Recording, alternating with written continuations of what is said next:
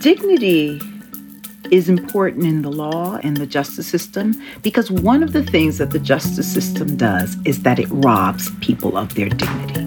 We acknowledge that dignity is important because one of the greatest things that we do is diminish it when people come through our systems.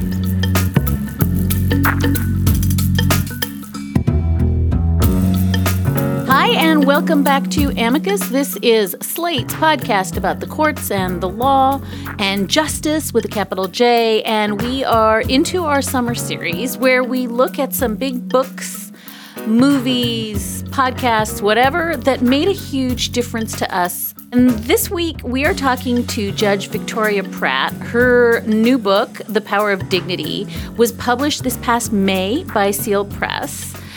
As chief judge in Newark Municipal Court in Newark, New Jersey, she spent years thinking about how justice could actually be delivered to defendants and how, as judges, there is a part to play in building back trust in the justice system.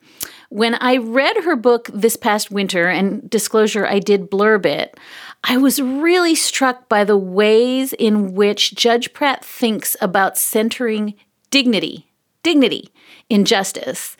It's a word that we don't use often enough, and it has a real place in public discourse. It's really informed the way I think about justice right now.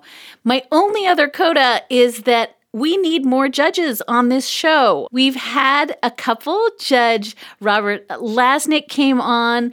It's really important for the American public to hear from judges and former judges about how they think and what they do. So to all you judges and former judges out there, please take a page, literally, from Judge Pratt's book. Don't just write books. Be on shows, be in the public discourse, because we need to hear that you are real people. It's part of why the integrity and the dignity of the court is something that feels so elusive. So with all that, it is such a joy to introduce the Honorable Victoria Pratt. She served as the chief judge of the Newark Municipal Court, is a professor at the Rutgers Newark School of Criminal Justice, and she is taught at Rutgers School of Law. Her TED Talk, How Judges Can Show Respect, has been viewed over 30 million times. Judge Pratt, welcome to Amicus. Thank you for having me on. I always say judges don't get invited to the party, so it's nice to hear that you actually want us to come to this one.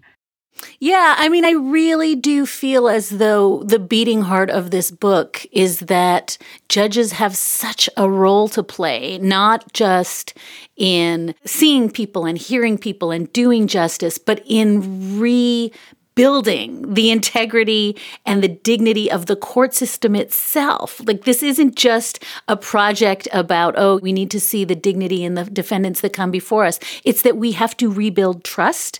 And there's no way to rebuild trust if your face and your voice and your heart are not in the game. So I think it's so essential, A, that you wrote this book, but B, that you were willing to come on and talk about it. And I wonder if we can start, Judge Pratt, where you started, because your sort of origin story of your family, of growing up, of how you managed to find a place for yourself in law school, in the legal system, and eventually on the bench is a really amazing story that I don't think, while it happens every day, I just don't think we hear it enough. So can you tell us a little bit about how you got here and where you came from and where your family came from? I love that you want to start there, because when I got stuck in the book, which was many times, I sat with a friend of mine and he said to me, your problem is that you're trying to write this book not from the beginning, but from the middle.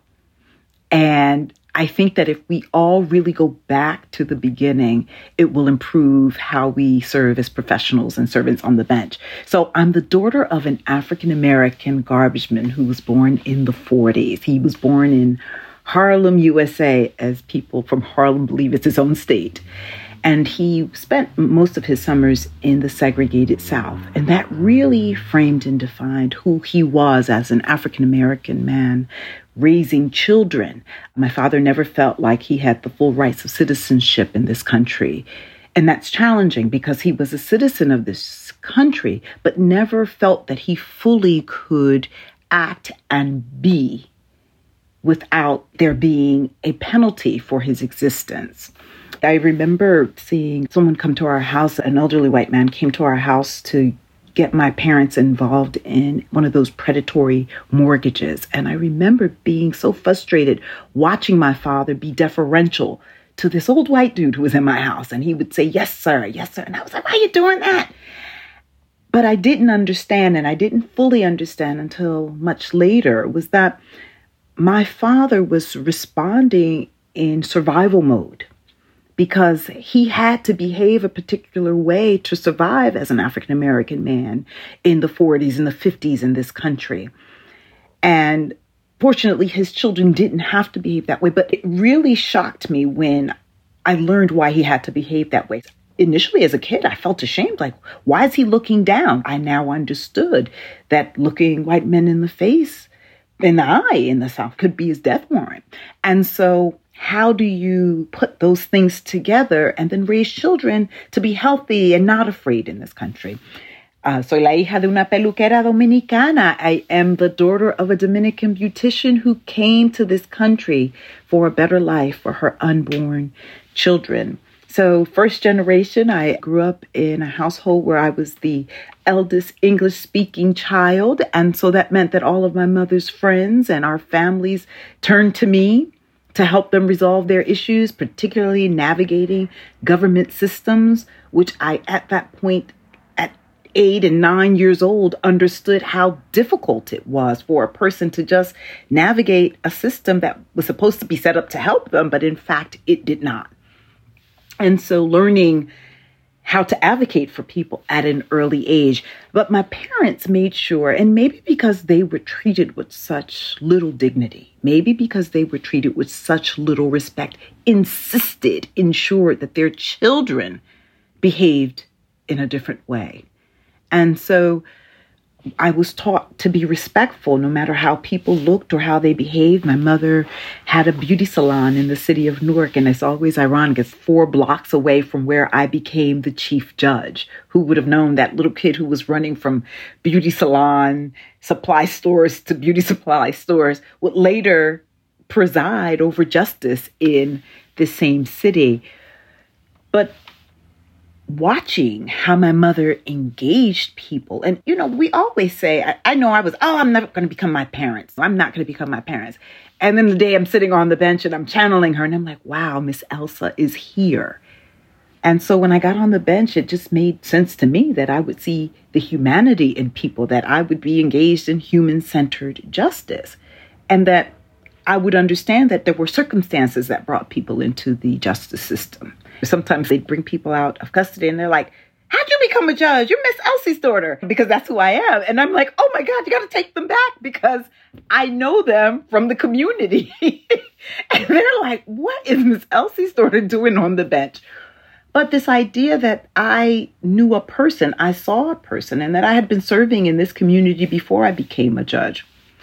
Obviously, I respected the law because I became an attorney so that I could do that. I think so much of it was that I became this kind of judge because I was sitting on a bench and I was sitting in a justice system where I would see Black and brown bodies get caged before they got an opportunity to shine their brilliance on the world. And what that meant to me. I saw a system that pushed the mentally ill, the poor, the marginalized, the vulnerable through it, shoved them through it, and then penalized them for being poor, Black and brown, and mentally ill.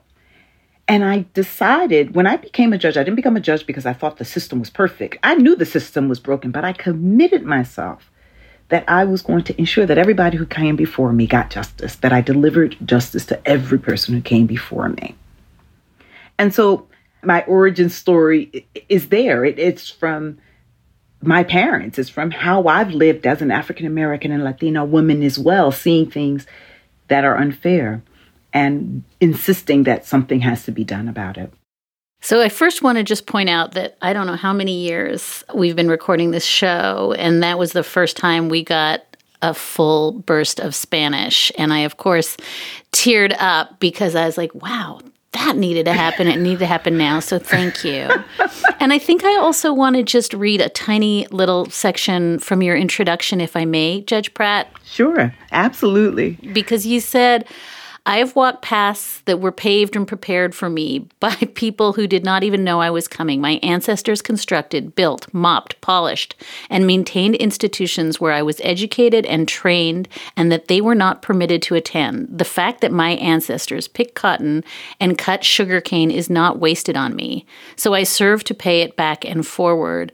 It's such a resonant passage. It also reminds me so much of what Judge Ketanji Brown Jackson was saying at her hearing. That we stand on the shoulders of these people who may not be visible to you, but they are in my ears all the time. And I love that you, even as early as your introduction of the book, center your parents because they're both heroes. It's just that we don't get to hear about that kind of heroism. Yes, and if we remember that we owe it, that we owe our service, that we have to do something because of those things. When I think about what it took for me to get here, I feel this burst of gratitude. And thank you for acknowledging the Spanish because I do it, not to legitimize myself, but the importance of bringing everything about me to what I do. Everything, every gift, every talent, every experience is significant. And to remember that I do this because people came before me. For me, it's the aunt who saw me right before I took the bar exam, who is from Southern Pines, North Carolina, moved to Newark. You know, they say Black folks ended up in Newark because they heard Newark and thought they said New York and they got off the bus. And she ended up in Newark. And she said to me when I was fretting about passing the bar, she said, you go and claim victory over that bar because me and your aunts, all we could do was clean white people's homes. That's the only opportunities we have. So the fact that you're someplace where you can sit for a bar exam is huge. So you go pass it because we cleaned homes because we couldn't go to school, because we couldn't go into those places. And I think about it. So anytime I start to feel, oh, it's me, it's too much, the world is too big, I'm like, oh no, I've been prepared and wired for this stuff. And just even going to law school, I'm a proud member of the minority student program at Rutgers Newark. But that is because during the rebellions in Newark, the people in Newark did not let Rutgers University off the hook. They went there and said, you put people who look like us in this school. They weren't trying to go to these classes. They weren't trying to become attorneys, but they knew that if they didn't force these institutions, that we wouldn't be able to get there. So it's the space of gratitude. It's thank you. It's I'm tired, but thank you for what you did to ensure this. There's a fight and we must continue to fight and we must show up in our spaces and remember all those folks who came before us and do what's right in these spaces. So I think that sometimes for judges, we get onto the bench and a couple of things happen. The bench magnifies who you are. I'm going to say that again. It magnifies who you are as a person. So if you are kind of a jerk and you get on the bench, yeah. Right. And when you get on the bench, oh, goodness, that gets magnified because now you're not wearing a robe. You're wearing a cape and a crown. That's why it's important that we decide very deliberately who and strategically who gets to get on the bench.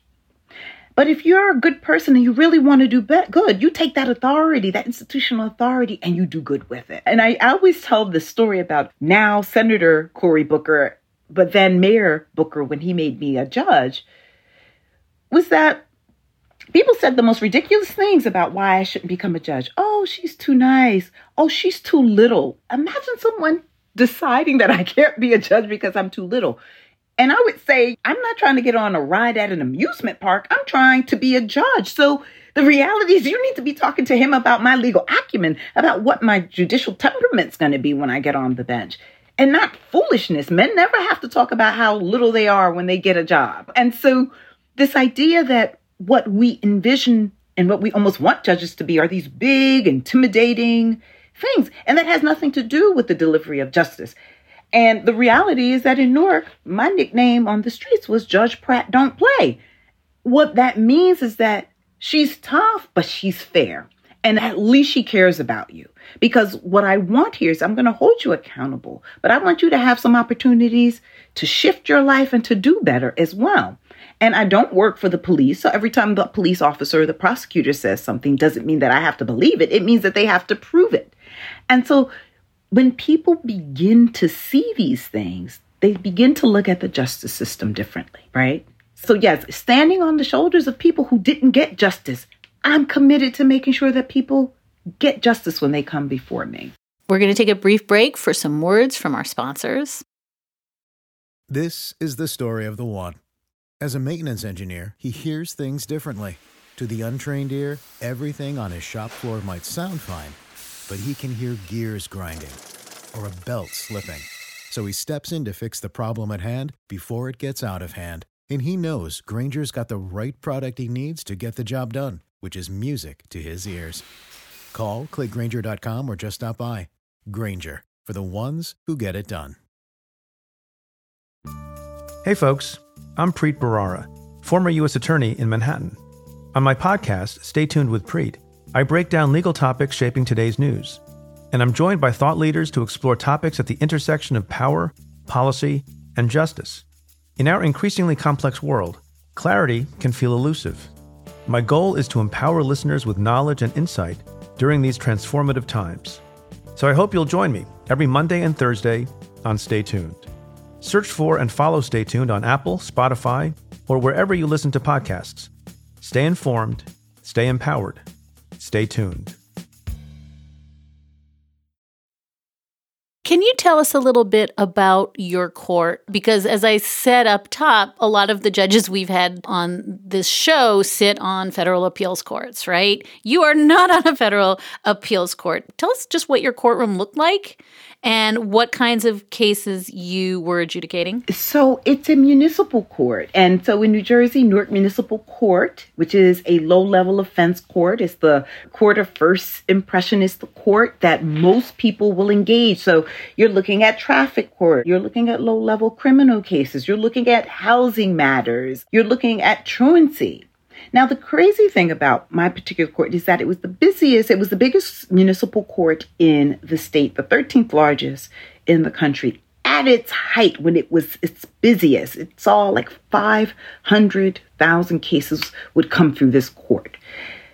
But because of it's an urban city like Newark, many of the cases that would go up to the Superior Court, which are more serious cases, would get downgraded to the municipal court for resolution, particularly criminal cases. So I'm looking at simple assault cases, which domestic violence cases. We're looking at theft cases. We're looking at drug possession. We're looking at having drug paraphernalia. We're looking at, I call it New Jersey's tricky cases, the wandering charge, wandering to buy or sell drugs.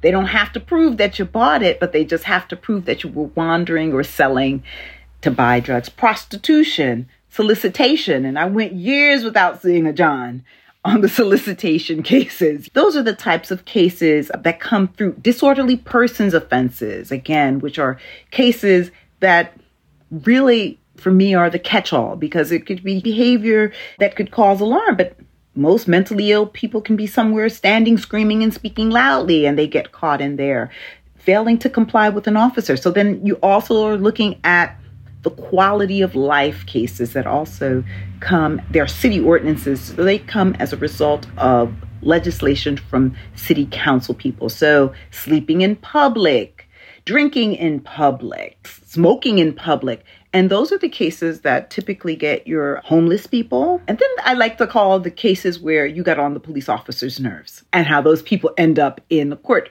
I can look at a case, obstructing the administration of justice. I'm like, it looks like you mouthed off at the police officer, right?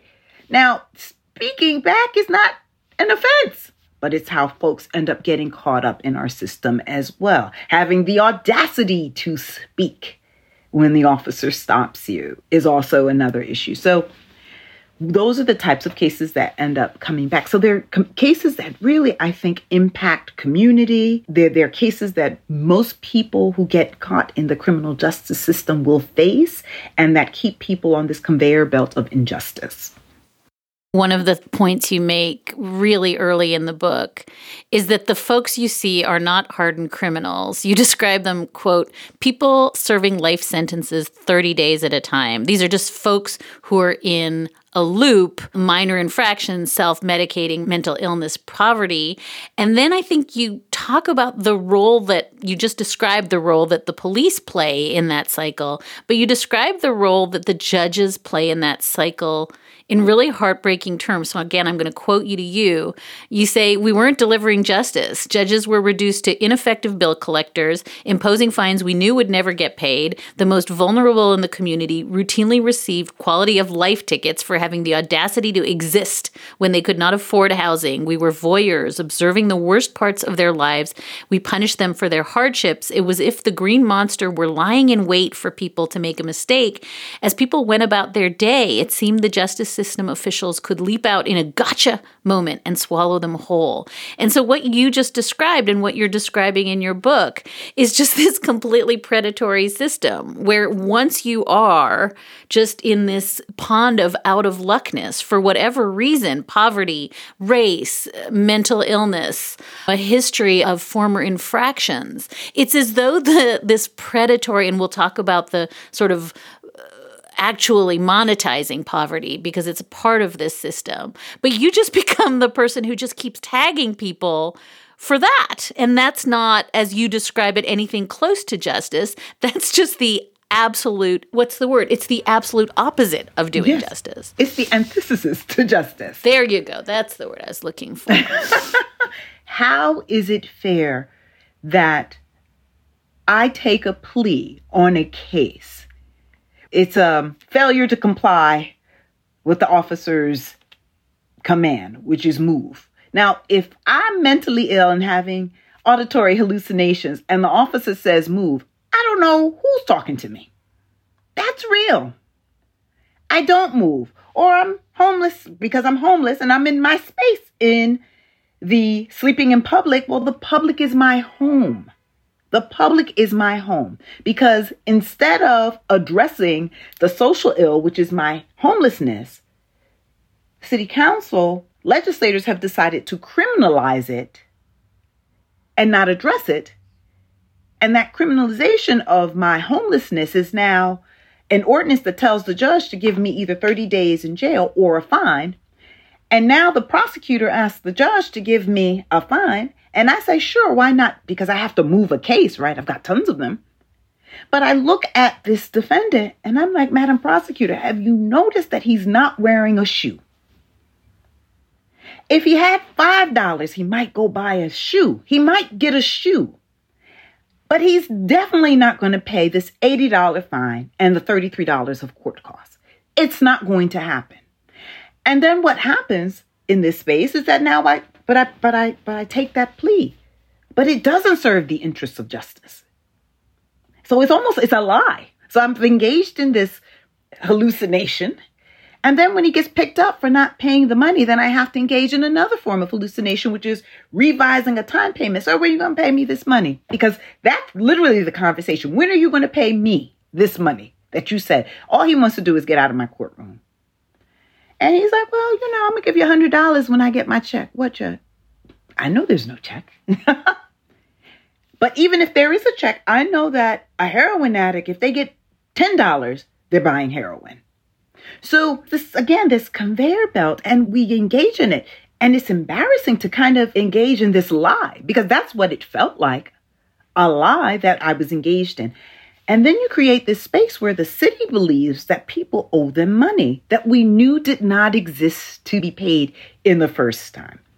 And so once again, on the backs of poor people, on the backs of the mentally ill, on the backs of the marginalized, the city is expecting revenue. And that's not service. That's not what legislators are called to do. That is not what the executive branch is called to do.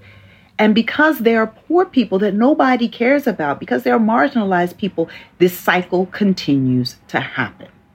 And so if you get a ticket, even if it's a traffic matter and you have money, you pay that and take yourself to your job because it's cheaper to pay the ticket than it is for you to come sit at the courthouse all day.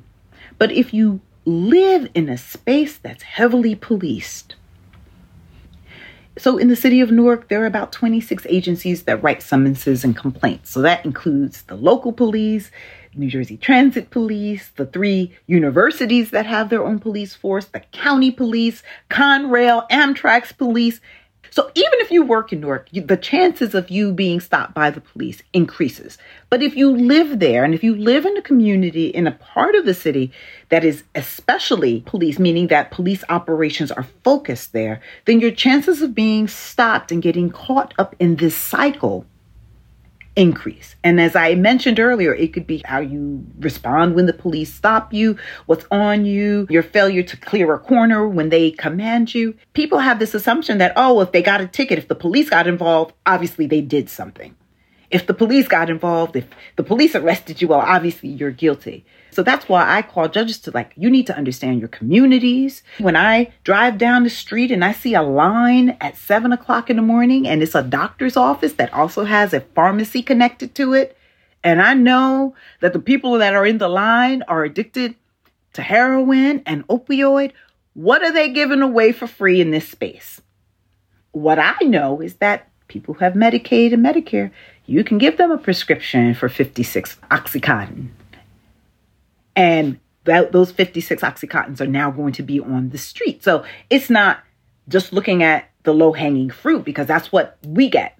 I'm concerned about this doctor who's prescribing this and how this impacts the drugs that are in my community. It's not as clean as people think. But again, if we just say, oh, all these people are bad, that's why the opioid crisis was interesting, because once people started to see their children, it was never a crisis to me because I had been serving the white children from wealthy suburbs who were taking the bus to Newark to buy drugs. And then I was telling them, oh, you come here, you're going to do community service here. Because while they were doing community service, I knew that an older heroin addict was going to be in their ear about this is what your life is going to look like. And I was getting them on the bus to drug treatment as well. So it's more complicated than these little presumptions that we have about people. And it has to be important, even if it's not your own child, even if it isn't someone who looks like you, because those same tough on drug laws now apply to the children of the wealthy who are coming through the system. So now we're looking at these things differently. I'm in my head connecting everything you're saying about criminalizing poverty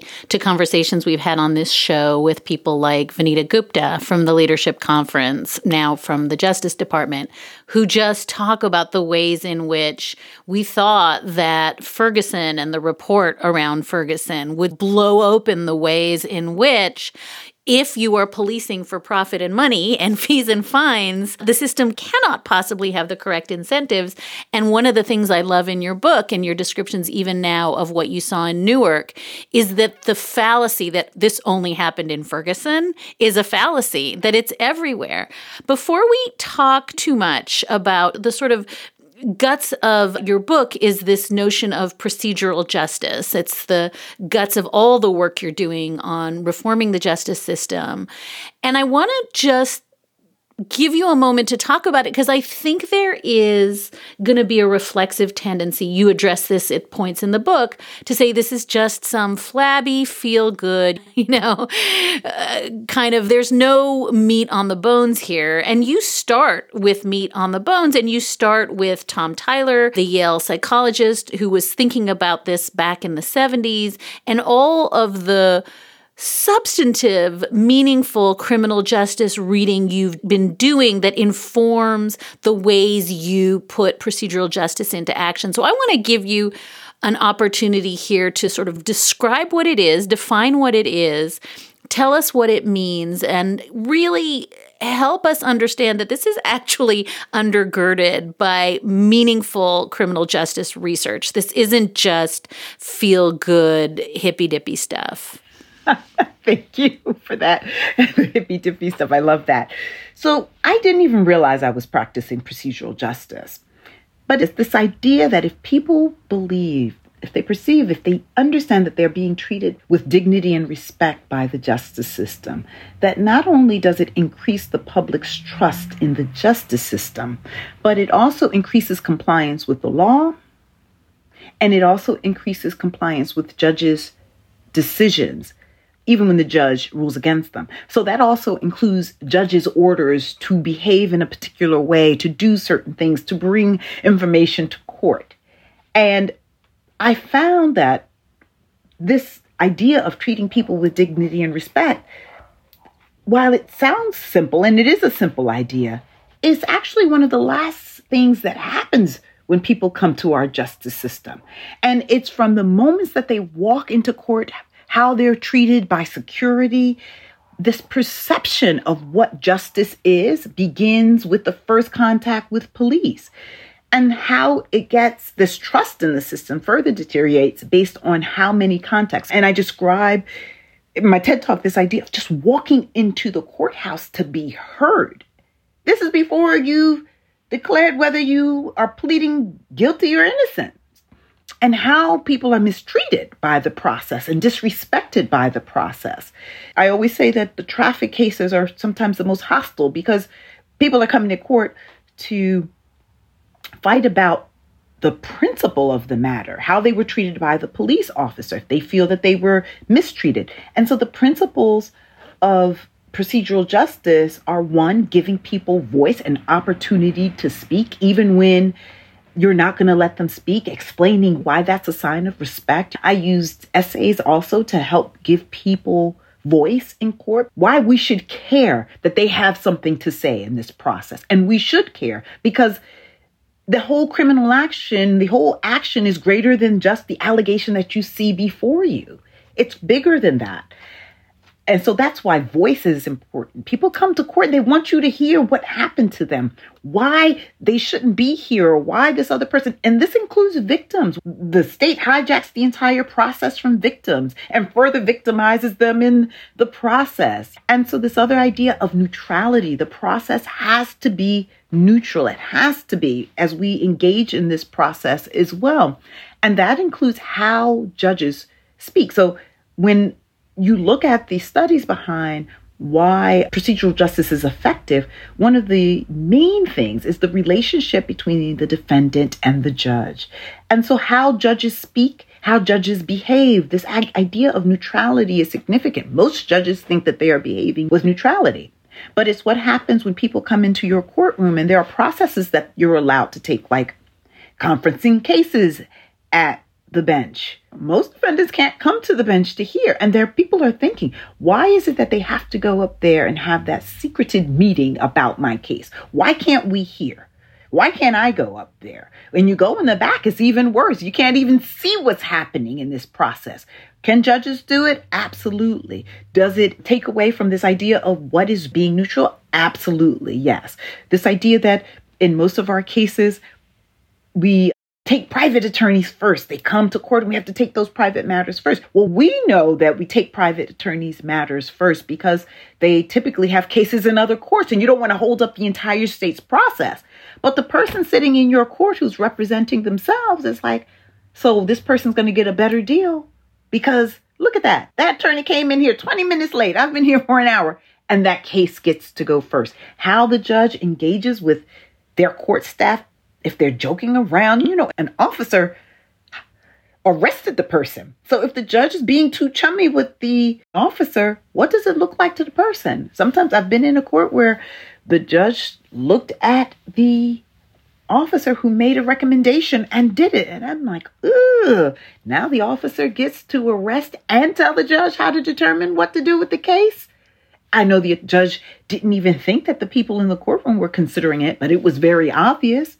Then there's this really significant principle, which is understanding the process, understanding what's expected of you, understanding what's required of you, understanding what the people are talking about. I like to say that legalese is the language we use to confuse. The running joke is the judge asks the person, are you proceeding pro se? And the person says, no, judge, the prosecutor's the pro, I'm the amateur. And all the judge needs to say is, are you representing yourself?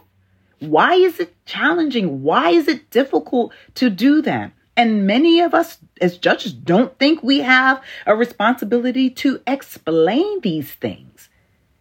And so how can you ensure that the process is fair if people don't understand and you haven't done anything to ensure that they can understand? But then you definitely want to punish them when they don't comply with your orders. You definitely do that, even though you confused the hell out of them the entire time they sat in court. There's a part in the book that I talk about speed court, and I compare it to my experience with speed dating. How do you know what just happened? And we're looking at consequences that take away people's finances and take away their liberty. Why is it not significant? And the last principle, which is respect, making sure that people are being treated respectfully. And that requires you to know that saying good morning means something. Good morning. There's a jurisdiction that the judges are told that if they are going to make a negative ruling for the person, that means sending them to jail, not returning their bail, imposing a bail, that they're not to look the person in the eye. Yikes. Not to look them in the eye. I promised myself that no matter what I did on the bench, I would look people in the eye, because if I can't look them in the eye, I need to rethink the decision that I'm making, right? That's on me, not on them. Judges have said, you can read and write, can't you, when they're having difficulty understanding information, but all you have to say is, sir, are you having a challenge understanding the information in the documents when you realize there's a literacy issue? Literacy, they can't read your order, so they can't comply with any of it. And literally calling people what they want to be called when they come to court. Why is that so challenging? Sometimes people think that if they treat people respectfully, it diminishes them. And it's the actual opposite. It makes you bigger. I love that respect is contagious. I found that when I treated people respectfully, folks sat in the courtroom and they were like, wow, that judge is really respectful. So I'm going to behave a different way when I get up there. So they had this expectation that everybody's going to be treated the same. They expected fairness because they saw it before they got up there. And they also behaved respectfully. And so when they do these studies around procedural justice, they found that there was a significant reduction. They've done them mostly in drug courts because those judges practice procedural justice versus the traditional court.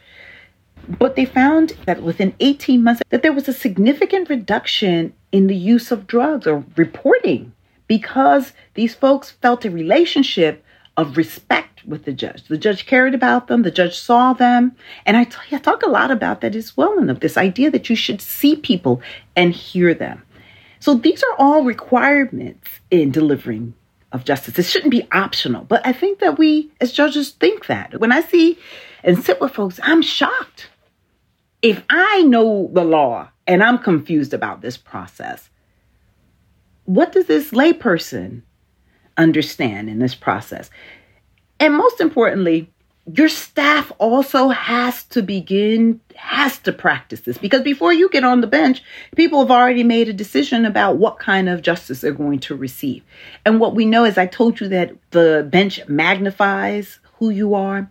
The staff will be whatever the judge is. They follow your lead.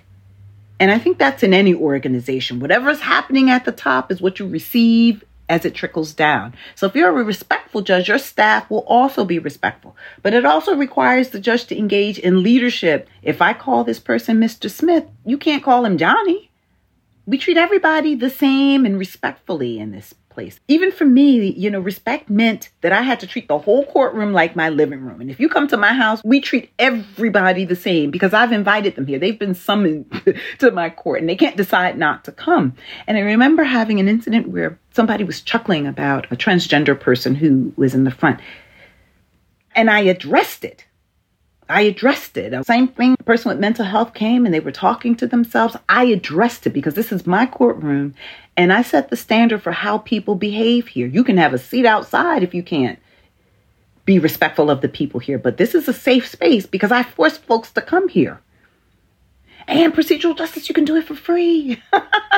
You can do it for free. And judges have had success all around the world doing this, just tweaking what they do in court. And There's a study that shows that judges, when women are asked a question, they move to the next question quickly. They don't give them enough time to answer the question. And so a judge understanding that says, oh, hold on, I have to check me, because it's you. It's your bias. It's your perceptions of who people are. And you have to be, I hope you see this in the book, but I'm constantly checking the ego. I'm constantly reminding myself to check the ego. I'm constantly reminding myself that this doesn't always mean that. We will be right back after this short break.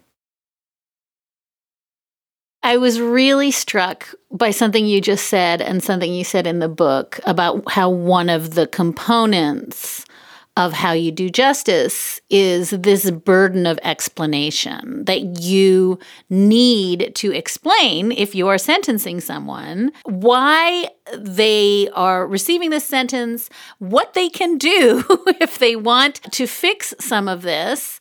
And it really chimed with something that I heard Judge Jackson say again and again and again in her confirmation hearings, that when she wrote an opinion as a district court judge, as a sentencing judge, it was essential to her that the party who was being given justice at her hands understand how the system worked and why she was doing what she was doing.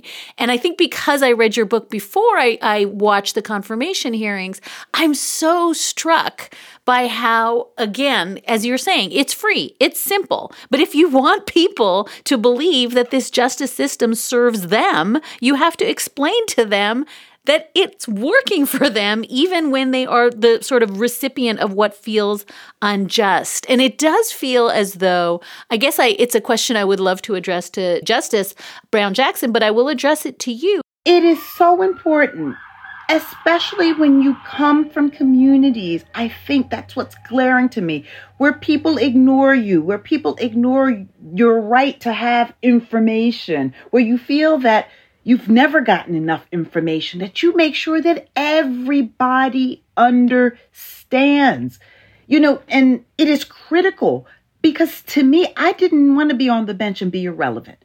And I felt if you're on the bench, smashing people out, giving them these harsh sentences, and 2 days they get out and they're doing the same things, that makes you irrelevant as a judge. But you cannot expect people to do what you want them to do if they don't understand what it is they need to do. And that also goes to this point that people are salvageable, because when they were given the information to do better, they did better. When they were given the information and understood the consequences of not coming back to court, they said, oh, hold on, wait a minute. If I do these things, the judge will let me do this? Then okay, let me try it. They would at least try. And I remember one woman who said she got an opportunity, and I talk about her in the book, after being on the prostitution stroll for 20 years. She said, nobody offered me assistance. Nobody ever offered me help. And while initially she didn't accept it, when she came back, she was like, the judge is offering me an opportunity to do something different. I can try, and then she won't send me to jail because the law tells her to send. And that's what I had to explain. The law tells me to send you to jail on sight because of all of these things on your record. This is your opportunity to do better. And so this idea that people why shouldn't they understand? Just because they have issues with literacy doesn't mean I should punish them for that. Just because they don't have a college degree, the justice system is okay with punishing people because they don't understand, because they're not as educated. So who is it meant to serve? Who is it meant to serve? And that's what I want judges to understand. You're irrelevant if people are not doing what you tell them to do. And they're not doing it. They're not disobeying your orders because they're bad. They're disobeying your orders because they don't make sense. And you're not telling them what to do. And so that's why I get angry about a lot of things, as you can tell. But if you have the ability to bring them closer and in line with serving the community. And that's the other thing. We are not serving communities if we are not getting people to be compliant with our orders and do the right things when they go back into our communities. So judges we get off the hook. We're off the hook for everything because people don't look at whether or not we're really reducing crime in our communities. They just say, oh, he's a tough judge. But what does that mean? What does that mean? Who's grading you? Judges have to be held accountable. We have to do the right thing for the community as well because we serve them. Judge Pratt, I could talk to you for 12 more years, and I have 50 more questions, but I am mindful of your time, and I think I want to ask you, this is kind of an inchoate question, but it tugs at me as I read, and as I reread your book preparing for this interview. I'm remembering interviewing Justice Ginsburg years ago, and she was describing the South African Constitution, the new Constitution, that she said in a lot of ways was better than the U.S. Constitution. And one of the things she loved about it was that it really enshrined and embodied this principle of dignity. And as I said at the top, dignity, Justice Kennedy talks about it. We hear about it constantly, but it's sort of another one of those notions that is both everything and nothing. It's everywhere and nowhere. We talk about it, and it has no real legal force. And yet your book ultimately is about dignity and the ways in which, if the law is not serving human dignity, it's not serving at all. And I really want you to amplify why the word dignity is in your title. I want you to amplify, you've talked so much about the kinds of folks who have come before you. And just to listeners, this is the tip of the iceberg because the book describes so many people who are robbed of dignity at every turn, who finally get a moment of dignity in your courtroom. But I want you to explain why it is that you, who went to law school, who worked within the law and then became a judge, think that dignity, this kind of flabby notion, is a cornerstone of the American judicial system and criminal justice system. What does it mean to you? I'll tell you this. Dignity is important in the law and the justice system because one of the things that the justice system does is that it robs people of their dignity. We acknowledge that dignity is important because one of the greatest things that we do is diminish it when people come through our systems, right? So it's almost a lie when we say, oh, it's not important. It's very important because it's one of the things that we make sure people leave without, whether it's sending them to prison and the conditions that we send them to live in, whether it's the conditions and the treatment that people go through in the process.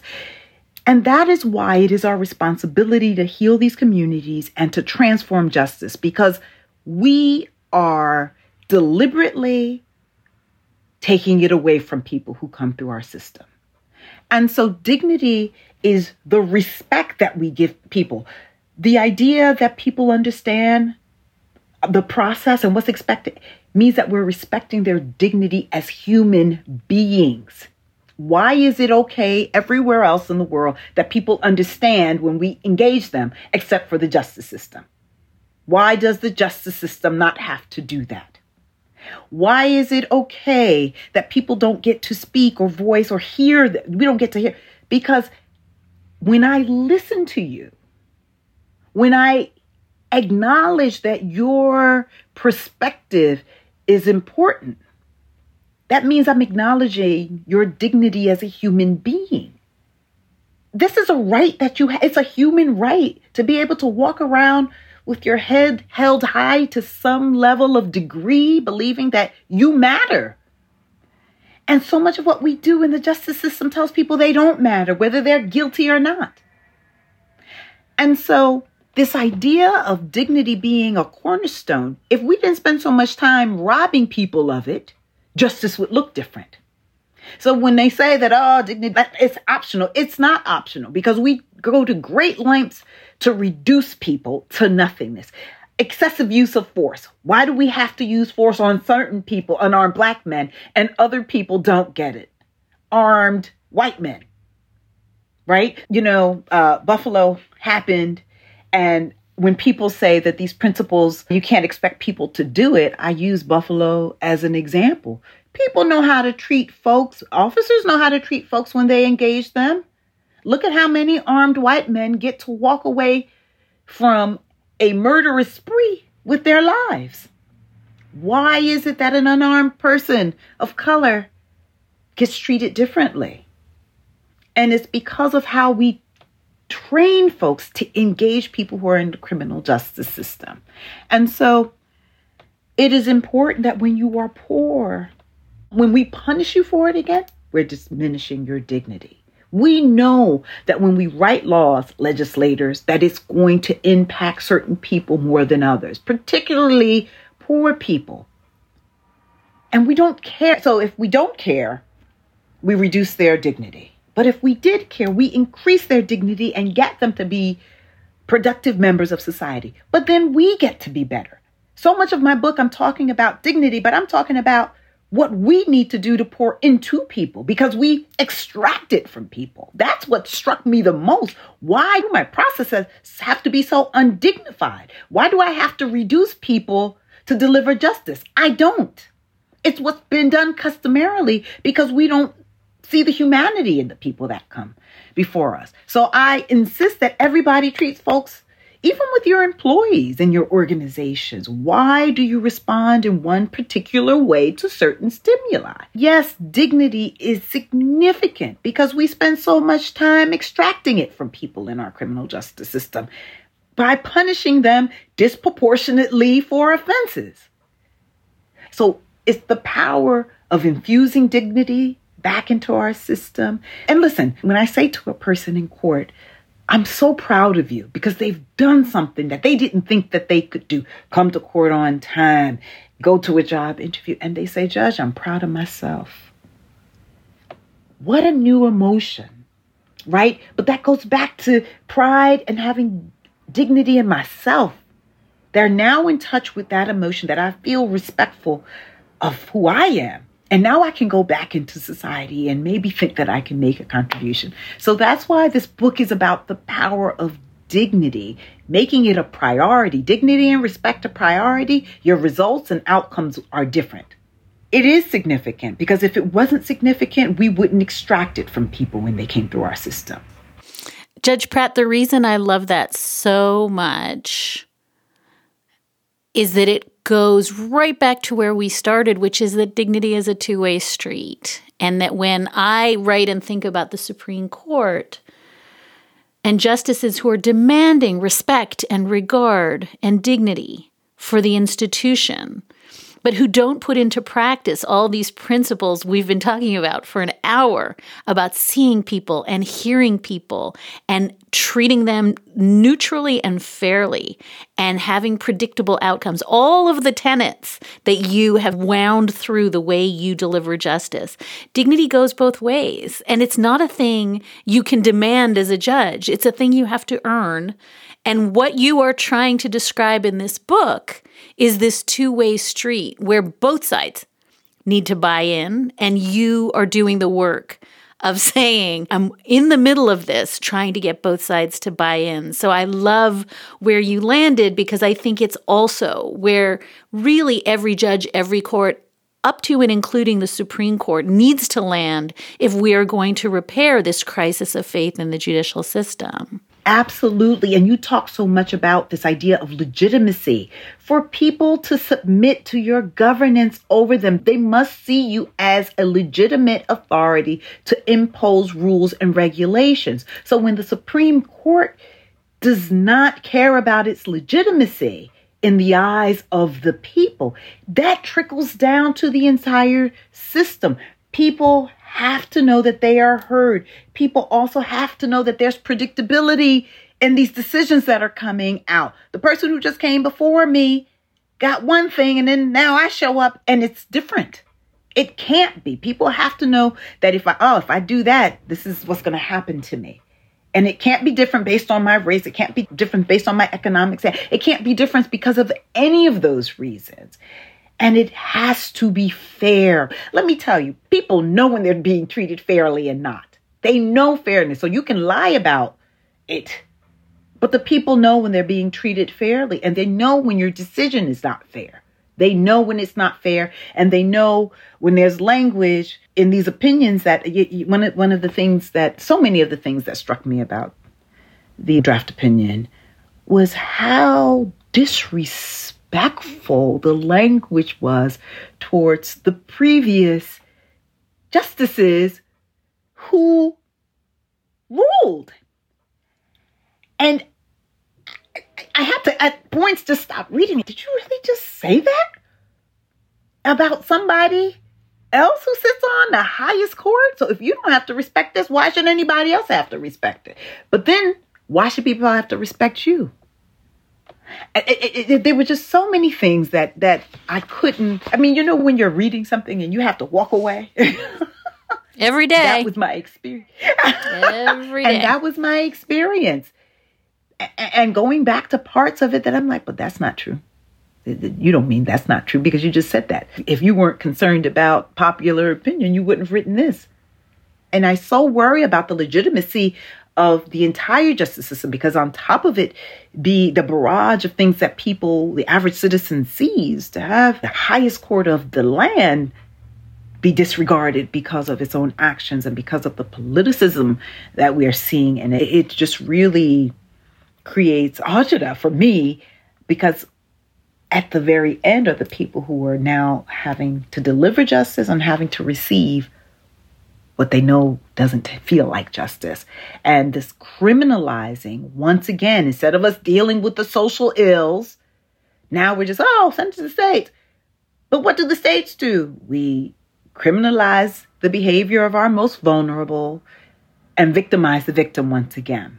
And so I worry. I'm worried, but I will continue to fight with you. I will continue to be on the front lines with you.